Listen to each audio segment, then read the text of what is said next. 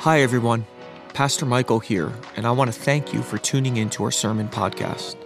I want to encourage you to use this resource in addition to, and not in place of, belonging to a local church body as you grow in your faith. If this sermon is a blessing, would you consider giving back to Springs Church? You could do that by giving on the app or by visiting the Gift tab on our website at springs.church. I pray this sermon increases your passion for Christ and helps you grow in your walk with God. We're going to get into the Word this morning. Before I get into the Word, I want to just encourage everyone. Next week will be Nicky Cruz. I will say this, Nicky has been a general in the Army of Christ for many years. He would not like me saying this, but I'm going to say it anyways. He is getting older.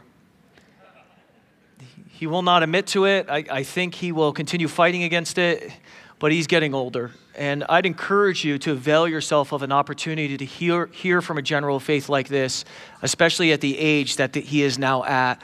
Because I'll be honest, I don't know how much longer we will have his voice. And I'd encourage you to invite people to come out and to be a part of that service, because I believe it's going to be a real blessing to all of us. Amen? Amen. Okay, I want to get into a message that I've entitled Double Salvation. Double salvation. Now, this message was kind of birthed out of a few people that kind of asked me through our prayer times on Wednesday night, Pastor Michael, would you be willing to teach a little bit about spiritual warfare? I had a few people say, you know, we see some of the things that are happening around the world. We know that a lot of these things are even fulfilling prophecy. They're fulfilling the last day scriptures. But we also know that there's a spiritual component to that. We see it in the book of Revelation. We see it in the book of Daniel. And we don't know exactly how to walk through that. We don't know exactly how to be equipped to be able to handle that. So would you be willing maybe to go through and do a little bit on spiritual warfare and teach us of how to process through what we're seeing in the world right now? So this message kind of came out of that, and I'm going to do a little bit of a short series leading up to Christmas, where I'm going to talk about different forms of spiritual warfare and how to prepare ourselves for it. Amen? So today I'm going to talk a little bit in the scope of spiritual warfare under the title of the double salvation, which I'm going to talk about. I'm going to talk about our need in spiritual warfare to have hope. And I'll explain what I mean as we get into the Word. Now one little caveat before we get into it. My first part of this message is actually stolen from another sermon. I was listening to a sermon last week from Times Square Church from Pastor Claude Hood from Canada, and it was so good. It set up things so well, explained things so well, that I said, I need to take this for myself. So I took part of that just so I could set up where I'm going to go as we get into the sermon. But I'd encourage you to go listen to his message. It's on the Times Square Church website. It is called Persecution and Pressure. It is powerful. It is real, and he'll do a much better job than I'm going to do today stealing his notes. Amen? All right, Father, we give this to you now, Lord God. And I know that there are people in this room, Lord Jesus, who need hope. So I depend on you, Holy Spirit, and I call on you to take the words of Scripture, to take the words, Lord God, of what we're going to be speaking about and dissecting. But Holy Spirit, I pray that you would take them and you would anoint them with an unction. There'd be an unction. There'd be something that would strike people's hearts that would go past just listening to a sermon, where they would hear the very voice of God for themselves. And as they hear the very voice of God, I pray there would be given strength. I pray, Lord God, there would be given a response, a deeper response of hunger, a deeper response of a thirst for you, a deeper response of a desire, a gratefulness, a gratitude, Lord God, a faith that would begin to build. So, Lord, we commit that to you now. And Holy Spirit, I pray for your touch over this sermon. In Jesus' name. Amen. Acts chapter 4, verses 1 through 5. The priest and the captain of the temple guard and the Sadducees came up to Peter and John while they were speaking to the people. They were greatly disturbed because the apostles were teaching the people, proclaiming in Jesus the resurrection of the dead. They seized Peter and John, and because it was evening, they put them in jail until the next day. But many who heard the message believed, so the number of men who believed grew to about 5,000. The next day, the rulers and the elders and the teachers of the law met in Jerusalem. Now stop there. Now Acts chapter 4 is the first recorded persecution against the church. And it's interesting because it actually paints a picture of where and how persecution manifests against the people of God.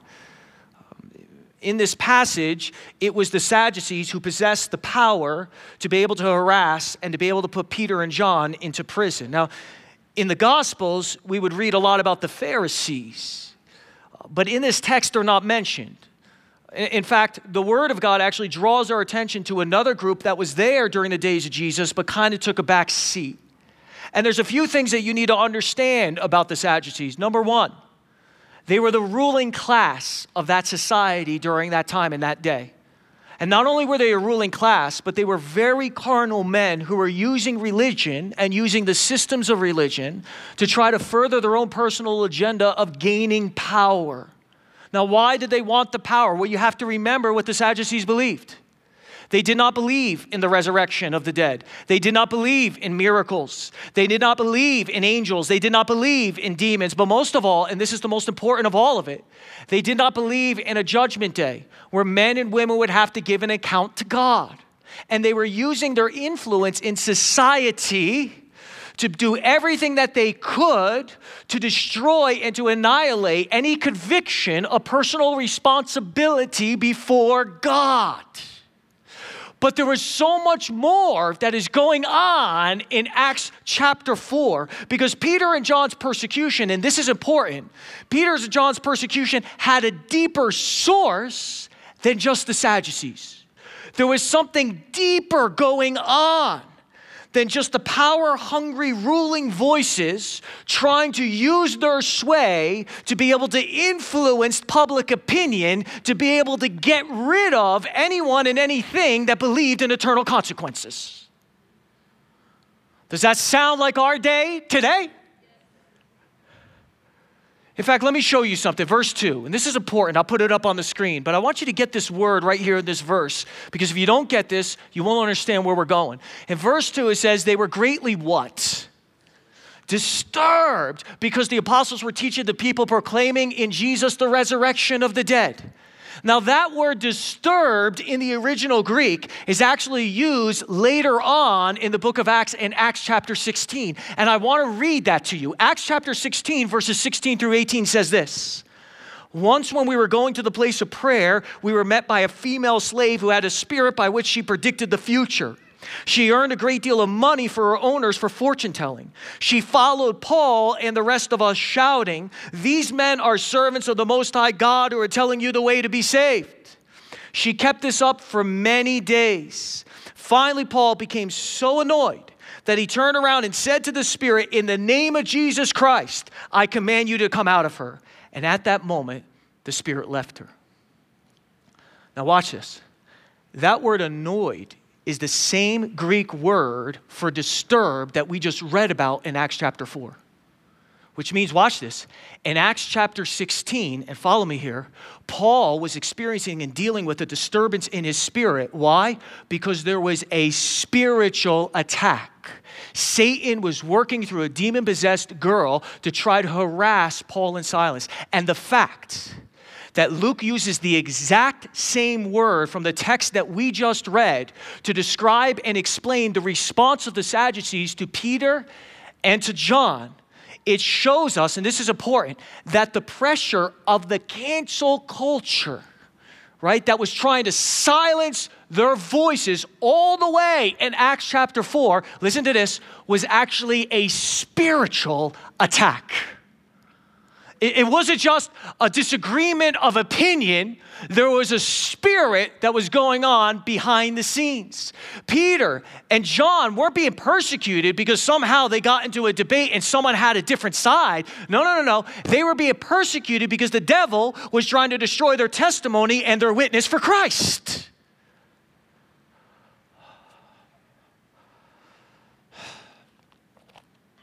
And since these are spiritual battles, this is important. In Acts chapter 4, and we talked about it in Acts chapter 16, right? That means that Peter and John couldn't fight against them and overcome them through natural means of just logic and debate. Did you hear that? If this is a spiritual battle that's going on, logic and debate in and itself will not work. Those are natural means. There has to be spiritual weapons that we pull from the scriptures to be able to tear down those types of strongholds. Do you realize that the oppression that you feel at your work, because some of the policies that are being enforced, like pronouns, right? Or like this idea of this inclusion, you can't speak out about anything. That those types of things, that oppression, and I want you to get this, is actually at its root a spiritual battle. It's a spiritual attack. It cannot be battled with logic. Try it, it will never work. Now, I'm not saying we don't debate, and I'm not saying that we don't have honest conversation, and I'm not saying that we don't talk and evangelize and share the gospel and share the word. But that alone, without the spiritual component, falls flat to what we're actually dealing with. The political climate that we're fighting through right now is a spiritual battle. The overwhelming peer pressure that is on our children and on our families that is trying to groom them to believe that whatever they seem to make them happy, whatever they feel is true, is the truth. Those things are spiritual battles. And since they're spiritual battles, this is important, we need to go to the Word of God and we need to understand how to fight against them God's way if we're going to be able to stand, if we're going to be able to endure, or if we're going to be able to overcome.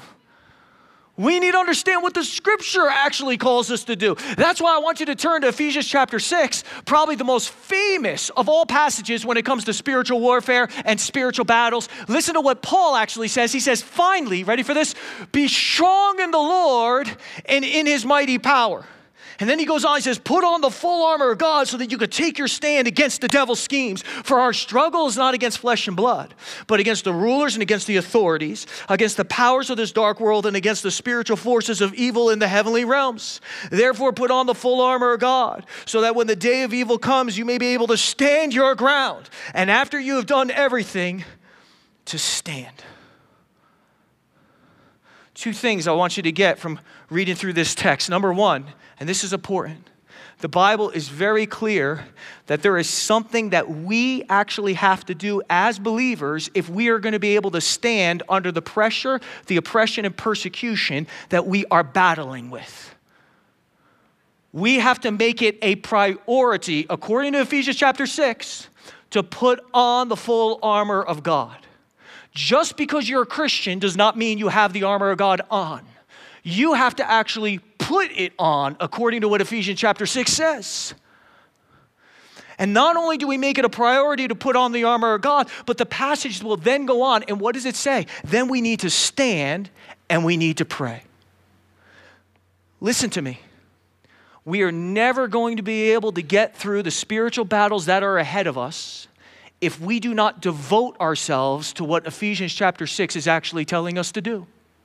And I know that there are people in this room that are thinking, Pastor Michael, what do you mean by devote ourselves? That's some pretty heavy language you're using there. You're making it sound as if this has to be a priority over every other responsibility that I'm dealing throughout my week. Why are you using such definitive terms? Why are you using such heavy language? Well, simple. Listen closely to how the Bible, how God's word describes the spiritual forces that we are coming against.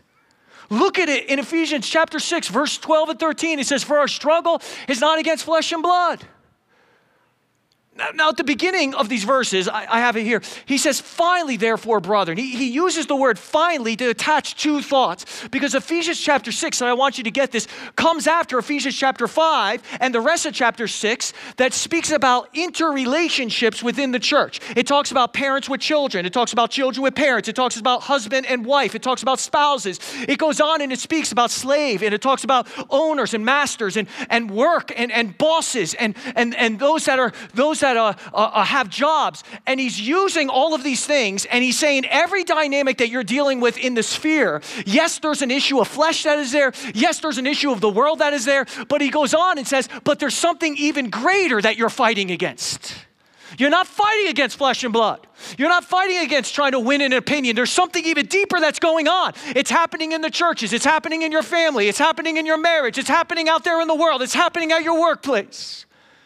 And he goes on and he says this, we're not wrestling against flesh and blood. No. But against the rulers. And then what does he say? Against the authorities, against the powers of this dark world, and against the spiritual forces of evil in the heavenly realms. It's amazing to look at the language that the Holy Spirit is using through the Apostle Paul to describe the enemy that we are fighting against. In fact, let me put it in a list form so you really get the full context of it, and I'll put it up on screen. Watch this. Ephesians chapter 6 says, we are struggling, that means in the Greek, to wrestle toe-to-toe with. It means to be on the ground and be wrestling, almost for your life. It says we are wrestling for our lives, ready for this? With what? With rulers. Paul's saying that there are spirits, there is demonic activity that have been given license to rule over different areas, cities, nations, kingdoms, that there are rulers. He goes on and says, but even though there are rulers, above that, there's now even authorities. And then he goes even further. He says, not only there are authorities, but there's powers of this dark world. And not only are there powers of this dark world, there's spiritual forces of evil in heavenly realms. So I got rulers, I got authorities, I got powers, then I got evil forces in heavenly realms, in cosmic realms that are messing things up down here.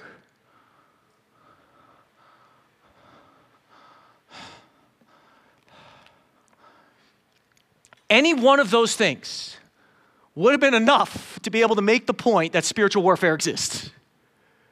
But yet God chooses, and this is important, to put this list together and to describe it in such a way where he gives us a much fuller picture of the type of force that we're dealing with, like I said, at home, in our families, at our workplaces, in our churches, even in our own personal walk, and our devotion to him.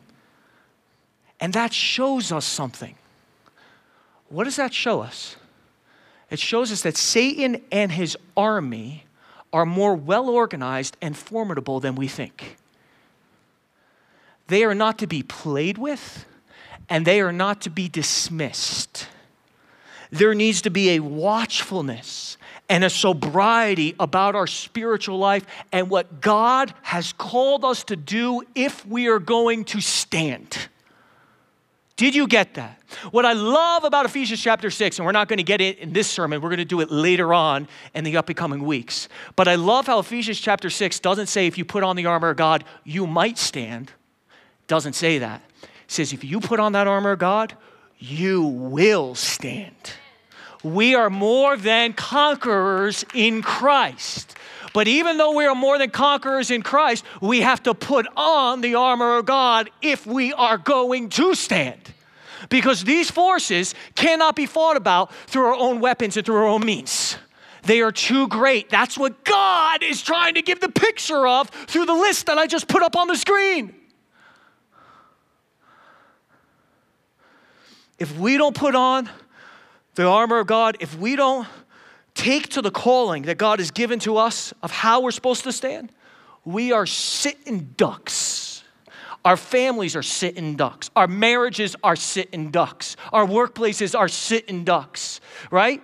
Our entrepreneurship, the things that God has given to us to do is a sitting duck. Our churches, everything we're doing, our devotion to God is a sitting duck. In fact, look back at Ephesians chapter 6 with me, and I want you to see something, because this is important. And if we're going to follow the direction of what God is calling us to do, because we see the sobriety of what we're actually fighting against, we have to begin to dissect what he's asking us to do. And I want to start in verse 10. It says this, finally, be strong in the Lord and in his mighty power. Put on the full armor of God so that you could take your stand against the devil's scheme. The first thing that God calls us to do, along with putting on the armor of God, is to be strong in the Lord. Now, what in the world does it mean to be strong in the Lord?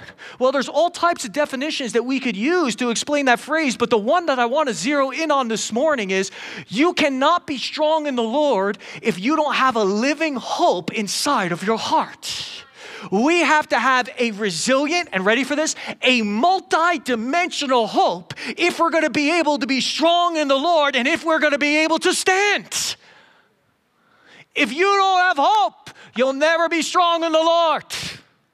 You have to have it. And it's not just any hope. Oh, we're going to get into it today. You need to have a resilient, you need to have a multi-dimensional hope. What does that mean? That means that our hope has to be both, are you ready for this? Transcendent enough and realistic enough to deal with the real world that we're actually living in. You have to have both sides. It's got to be transcendent and it's got to be realistic. But before we even get into that, let me put the definition of what hope is up on the screen so we all have the same starting point. You ready? I want you to see this. What is hope? Hope is something you expect in the future, whether it's a promise for God, whether it's something in the eternal realms, whatever it is, you expect something in the future that enables you to deal with the present. I expect this in the future, which gives me the grace to be able to deal with what I'm walking through now. But hope only works, you ready? If it's multi-dimensional. Let me give you an example. When the Apostle Peter died, it was recorded that he was crucified upside down. Nero wanted Peter crucified, but Peter didn't consider himself worthy enough to die the same way that Jesus died. So he made a request to the Roman government to crucify himself upside down. Would you do it upside down? But this is what people don't know. Peter's wife actually died for her faith on the exact same day. In fact, one of the early church fathers, Clement, he actually wrote and said that Peter's wife was crucified before him. And this is what he wrote in his writings. I'll put it up on the screen. I want you to see it. Clement said this. He said, they relate that the blessed Peter, seeing his own wife led away to execution, was delighted on account of her calling and return to her country. And that he cried to her in a consolatory and encouraging voice, addressing her by name, calling out to his wife while he was watching her be crucified by name. And this is what he said, O thou, remember the Lord. Remember the Lord. How in the world did Peter have the strength or the courage to face being crucified? And not just face being crucified, but to have such a peace about it that you could go to the Roman soldier and say, hey, would you do me a favor? Would you crucify me upside down? I'd be a mess. I'd be thinking about the pain. I'd be thinking about what I was about to go. And to think for a second that you had enough peace about this decision that you can actually say, you know what? I don't want to be crucified the same way my Savior got crucified. I don't feel like I can even live up. I'll do it upside down. That's wild to me. Where in the world did he get the ability to stand in such an evil day? How did he do it? Well, the cry to his wife gives us a clue. Because when you look at what he said to his wife, you begin to realize that what Peter had was a transcendent hope. His hope was not in the comforts of the world. His hope was not in his position in the church. His hope was not whether I have this job or I have that job or I have this occupation or I have that occupation. No. His hope wasn't whether or not people loved him or treated him well. No. Do you know what his hope was? His hope was knowing the fact that a day was going to come where he'd finally see his Savior face to face. He knew that there was a day, there was something in the future that was going to give him the ability to be able to stand in the present. What was it? I'm going to see him face to face.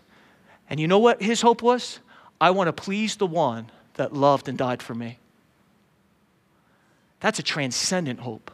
That's a hope that looks beyond the circumstances to something more. That gives a weight to our hope to be able to stand. But not only do you need a transcendent hope, listen to me, you need a realistic hope, or your hope will not work. It will not give you the ability to stand, and you will crumble in the evil day. I have met a lot of Christian couples, wonderful couples that I love, that become disenchanted with the faith.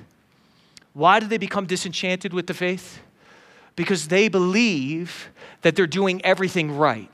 They live right.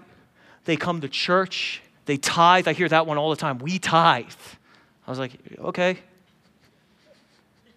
Thank you. We pray. We read the word. We don't cheat anybody. We're honest in our business dealings. We don't lie. And then they go through a season where everything goes wrong. And they start dealing with health issues, or they start dealing with issues in their families, or they go to a court case that didn't go their way, and they end up giving up on their faith. Why do they give up on their faith? Because they believe that if they live right, everything should be going right. I've actually had people come to me and say that. And in my stupidity and my ignorance of being too young to really realize that I should have been much more empathetic, I've said things, and I've said it, I'm not proud of it, but I said things, yeah, Jesus lived right. Look how it went for him.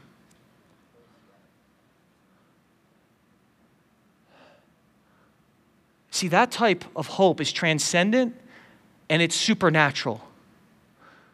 But it's too naive. It's too simplistic. It's too unrealistic to deal with the real world. And it doesn't work. It doesn't work. See, the Bible makes it clear, and this is important, that God is writing our redemption story. He is painting a picture of redemption through our lives, almost like a master who's creating a tapestry. Do you know how a tapestry is made? A tapestry is made by weaving through the yarn a beautiful picture. See, God is weaving his redemption. He is weaving his grace. He is weaving his providence. He is weaving his love through our sin and our brokenness. And he is making something out of all of it that's going to be this glorious picture that we don't see on this side of eternity, but we're going to see in heaven one day, that is going to scream out the testimony of his goodness to angelic beings forever and ever and ever and ever. God is weaving his story of redemption, his kindness, his grace through the brokenness and through the sin of humanity around us. Which means that you don't get just plucked out of the world when you get saved and nothing affects you anymore. It means that people have free will. They have free choices. You deal with pain. You deal with heartache. You go through those things. But this is what's amazing. God says all of it is going to be part of that redemption story, and it's all going to work out for the good. God said there's not one part that you're going to go through, that you're not going to be more than a conqueror on the other side. And not only are you going to go through and have really great mountain times of breakthroughs with me and valleys and wildernesses that you have to walk through, I am going to walk through every single one of them with you. And my grace will be with you, my strength will be with you, my comfort will be with you, my spirit will be with you. I will never abandon you. I will never forsake you. I will give you everything you need the moment that you need it to walk through it. And then all of it, the brokenness, the sin, the failures, the accusations, every last part is going to be interwoven by my grace to create a beautiful picture of my redemption in your life. All of it. Not one piece will be lost. And there'll be a day when we get to eternity where we see it in all of its majesty from beginning to end. Oh my goodness. See, that type of hope, listen to me, that type of hope is transcendent because you can look through the circumstances to something eternal, but that type of hope is also realistic and it's multi-dimensional. You need both. You cannot have a hope that is naive, and at the same time, you cannot have a hope that is mundane. You have to have expectation, and at the same time, you have to have realistic expectation. They have to be both. Both have to be there. And we only get this type of multidimensional hope when we take the priority in our lives to study, to read, and to brood over the gospel. The gospel gives that type of hope. It doesn't come any other way. It doesn't come through just church fellowship alone. It doesn't come. It doesn't come through just having good friends around you, although that's part of it. It's the gospel. You got to lay the gospel out. You got to study the gospel. You got to get hungry for the gospel. You got to brood over the gospel. The gospel is what produces that type of hope.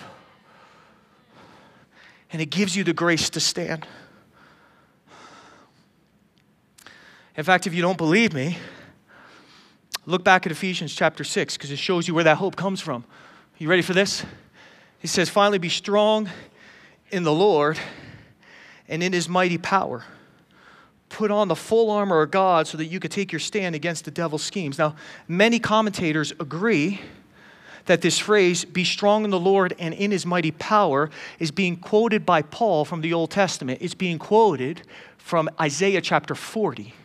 Which says this, it says, he gives strength to the weary and he increases the power of the weak. You guys all know this scripture, right? Those who wait upon the Lord will renew their strength. But I want to go to the beginning of that chapter and read the first 5 verses to you because there's a part of it that we miss. Isaiah chapter 40, verse 1 through 5. Look what it says.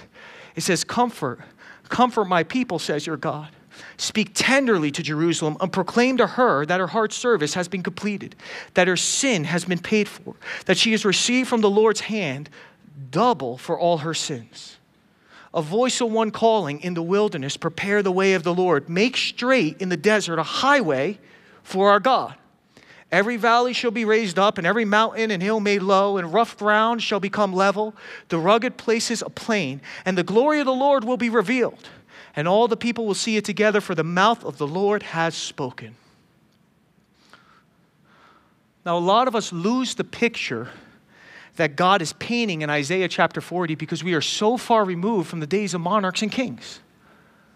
But in the day of Isaiah, you have to understand that when a king went out to go visit part of his kingdom, or he went out to go visit a newly conquered land, the first thing the king would do is he'd send a herald.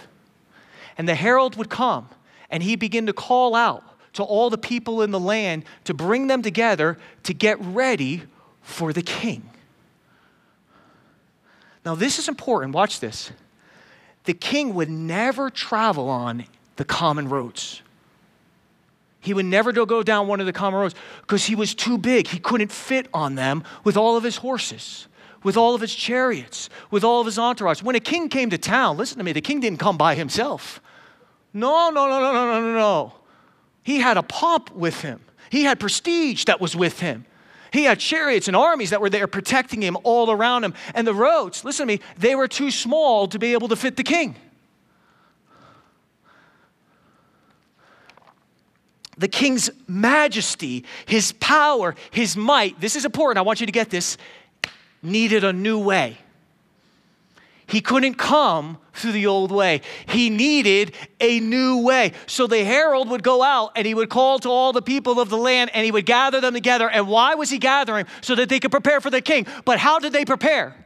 They built what they would call a king's highway.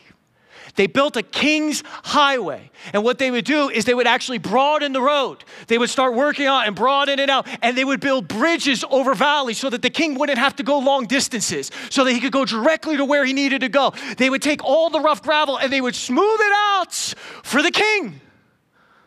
According to Isaiah chapter 40, and you got to get this, the king's power and his strength can only come to us if there is a new way. It can't fit down the old way. It's too great. It's too glorious. It's too majestic. It needs to have a new way. Our King, Jesus, this is important, needed a new highway, a new way into our hearts to be able to fit the grandeur of his forgiveness and his mercy and his love and his grace and his holiness. He couldn't come the old way. That's why when you read through the book of Isaiah, all the way up from chapter 1 to 39, all it ever speaks about is God's judgment. All it ever speaks about is God's punishment. But when you get to chapter 40, everything begins to shift in the book. Suddenly he begins to speak about this new way that is coming to the people of God. He said, get out there. There's something coming. The king is coming. And there's a new preparation, a new way for him to be able to dwell among us.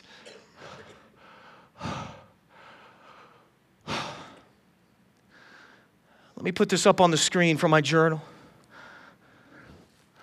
Someone needed to prepare a new way if we're going to have the type of hope that can see the eternal promises of God and have them become more real to us than the physical world around us. That type of hope, that type of Holy Spirit vision and love for God needs a new way, a new highway into our hearts. Now, what am I talking about? Well, Isaiah actually gives us the key in the verses 1 through 3. Let me show you, because he speaks of this new way. He says, comfort my people, says your God. Speak tenderly to Jerusalem, but proclaim to her that her heart's service has been completed, that her sins have been paid for, that she has received from the Lord's hand double for all her sins. Verse 3 says that God's people receive from the Lord double for all their sins. Double. What in the world does double mean? Is Isaiah saying that God gave double the punishment to his people Israel, to us? Is it doubled? Is that what it's talking about? Absolutely not. Why? Because that would make God unjust. And God is perfectly just. See, if you read all the verses together, you begin to realize that what God is saying is he actually gave not double punishment, he gave double payment for his people. See, the verse before said he paid. There's a double payment that is taking place in Isaiah chapter 40. See, when Jesus came and he died on the cross, I want you to get this, he opened up a new way for God the King to come into our lives. But he did that through his death because what did he do? He actually made a double payment for our sins. He made a double payment for our debt. There is a doubleness to our salvation in Christ. I know everybody's looking at me cross-eyed. What are you talking? I'm telling you, it's in the Bible. I'm reading it from the verse. Double. Most believers have such a small view of what Jesus accomplished through his life and through his death. They think that Jesus gave them just enough salvation to keep them out of hell. That is not what Jesus did. He didn't just pay it just to the line. That's not what actually happened. In fact, let me put this up on the screen from my journal one more time. What we miss is Jesus didn't just die the death that we should have died. You ready for this? He lived the life we should have lived. Your bad record is not just imputed to him so that he's punished with the punishment you deserve. His perfect record is also imputed to you when you believe so that now God treats you the way that he deserves. Double payment. Double imputation. My sins are imputed to him for him to be punished, but his righteousness is imputed for me to be rewarded. Double. Double. This is the new way of hope that enters our hearts. Oh, do you see it? Most Christians don't understand the doubleness of Christ's salvation. They don't understand that there's been a double payment. They don't get it. I read a book last year, Dr. Martin Lloyd-Jones. Oh, what a book. It's called Spiritual Depression. And in it, it's just a series of sermons on why Christians go through depression and what to do about it.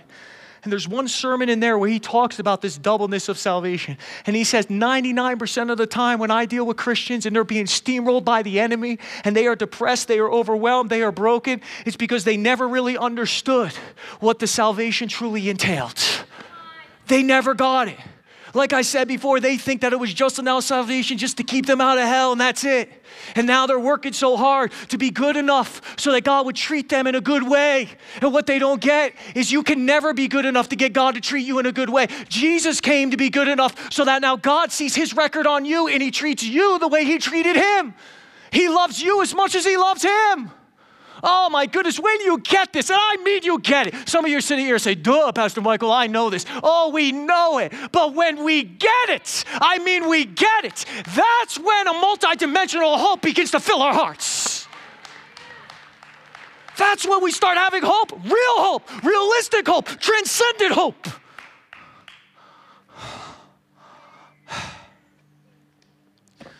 See, people lose their hope because in the heat of spiritual battle, they begin to believe the lie that God no longer hears them and that God is no longer with them because of how fierce the attacks come. Because they feel like their prayers are not being answered the way that they think they should. And when we start believing those types of lies, what we do is we limit that salvation again and we start thinking there must be something wrong with me.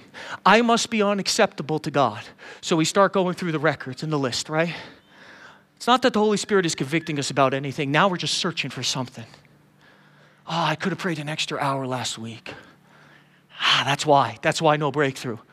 That's why God's not here. I'm not acceptable. I asked for forgiveness. I confessed that failure and sin, but I could have done better to resist the temptation. And because I gave in, that's why God's not here. That's why I'm not. That's why the breakthrough, my family, that's not happening because of me. It's me. It's me. It's something. Oh my goodness. And we lose track of the reality of what our salvation really is.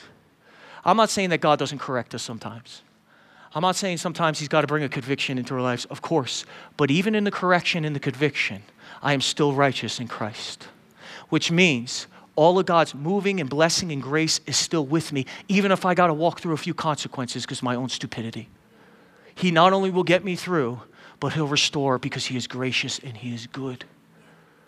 And when you get it off your chest of performance and you start embracing this, that's when hope and freedom begins to fill your heart. And that's why when the enemy starts showing up and he's throwing rulers and authorities at you and principalities and cosmic places and all this stuff, Paul says, you will stand. You can say, enemy, God's not with me because I'm perfect. God's with me because Jesus was perfect. Enemy, I stand. I stand for my family in faith. You don't get to rob that. I stand in the place of prayer. You can't rob that. I stand every day in the will that God has called me to and the destiny and the plan that he has for my life. You don't get it. You can't have any of it because there's a doubleness to my salvation. I'm not just forgiven. I'm righteous. Do you see it? Do you see what Paul was trying to get at? Do you see the link to Ephesians chapter 40? Do you see it? Stand with me, Springs Church.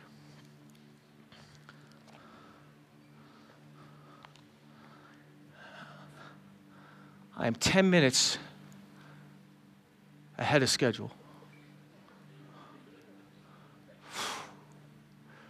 Praise God. I woke up 5 o'clock this morning. I was supposed to pray. I slept into 5:30. Still righteous. Ain't gonna happen. But I went to prayer. And I started praying, God, where do you want this to go? This is what I said to him. I said, if this word was like a javelin, where's the point? Where's it all heading to? Where do you want it to go? Where do you want it? If it's going to separate joint and marrow, spirit and soul, where's it going to separate? What's it going to do? And I felt like the Lord put something on my heart for a call to the church. I felt like this word specifically needed a response. I felt like God said, this needs a response. I want a response from my people. I want them to respond to it. I kept on saying, what's the response? And I only know what the response is because I do it in my own life, not because I'm putting it on anyone else, but this is the response. I think many of us in this room need to take a moment before the Lord to repent of making too small of his salvation. We made it too small. We kept on thinking it's just enough to keep me out of hell, but I'm not really fully righteous. I'm not walking with God. He's not really with me. And these promises aren't really all for my life. That's for a better Christian. That's for someone else. And we made too small of his salvation.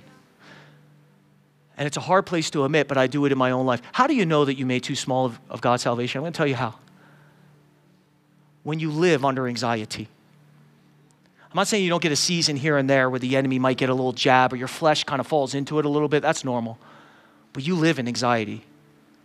If you live under the heaviness of anxiety, can I be honest with you? You have not seen the fullness of your salvation. Because when you see how loved you actually are and how righteous you are and how for you he is, it breaks anxiety. It breaks it. So it's simple today. I'm going to make a call to this church for those who need to come forward. And let me tell you this. Let me say this.